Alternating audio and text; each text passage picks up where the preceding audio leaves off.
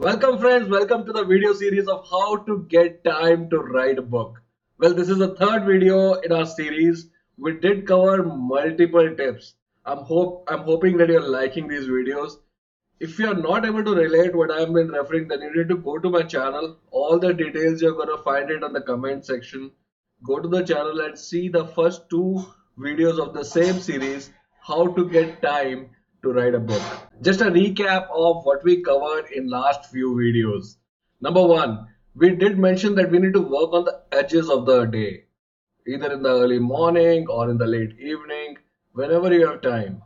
Work on the edges of the day. Number two, we did mention that there are a lot of non-value added activities which we always get rid of, really come out of that. So what you would really be ready to give up, especially the non-value added activities.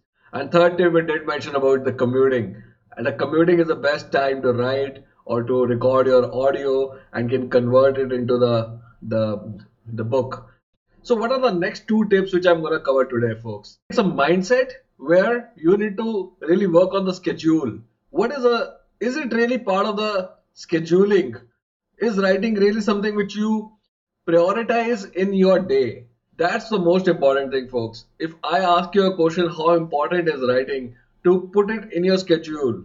If you can plan writing as an activity, once you start planning writing as an activity, say one night prior day starting, you are keeping a writing time, say 15 minutes in a day.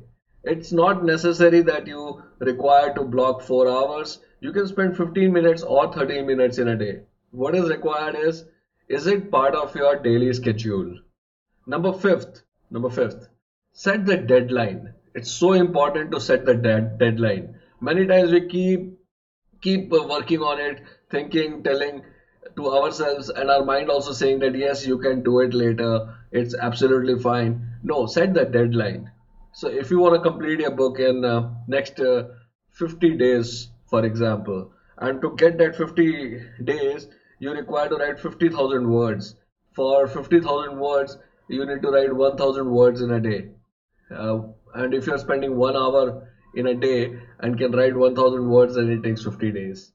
So just do the backward calculation and try to find out at how many days it will take with respect to your writing speed, with respect to how many words you're writing in an hour, and complete that activity in the deadline. Well, it may take 100 days, but what's important is set the deadline and then work backwards towards it.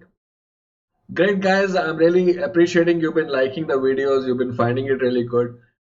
Do subscribe the channel which you will find on the comment section below, and I'll be giving more tips in the coming video of the same series, how to get time to write a book.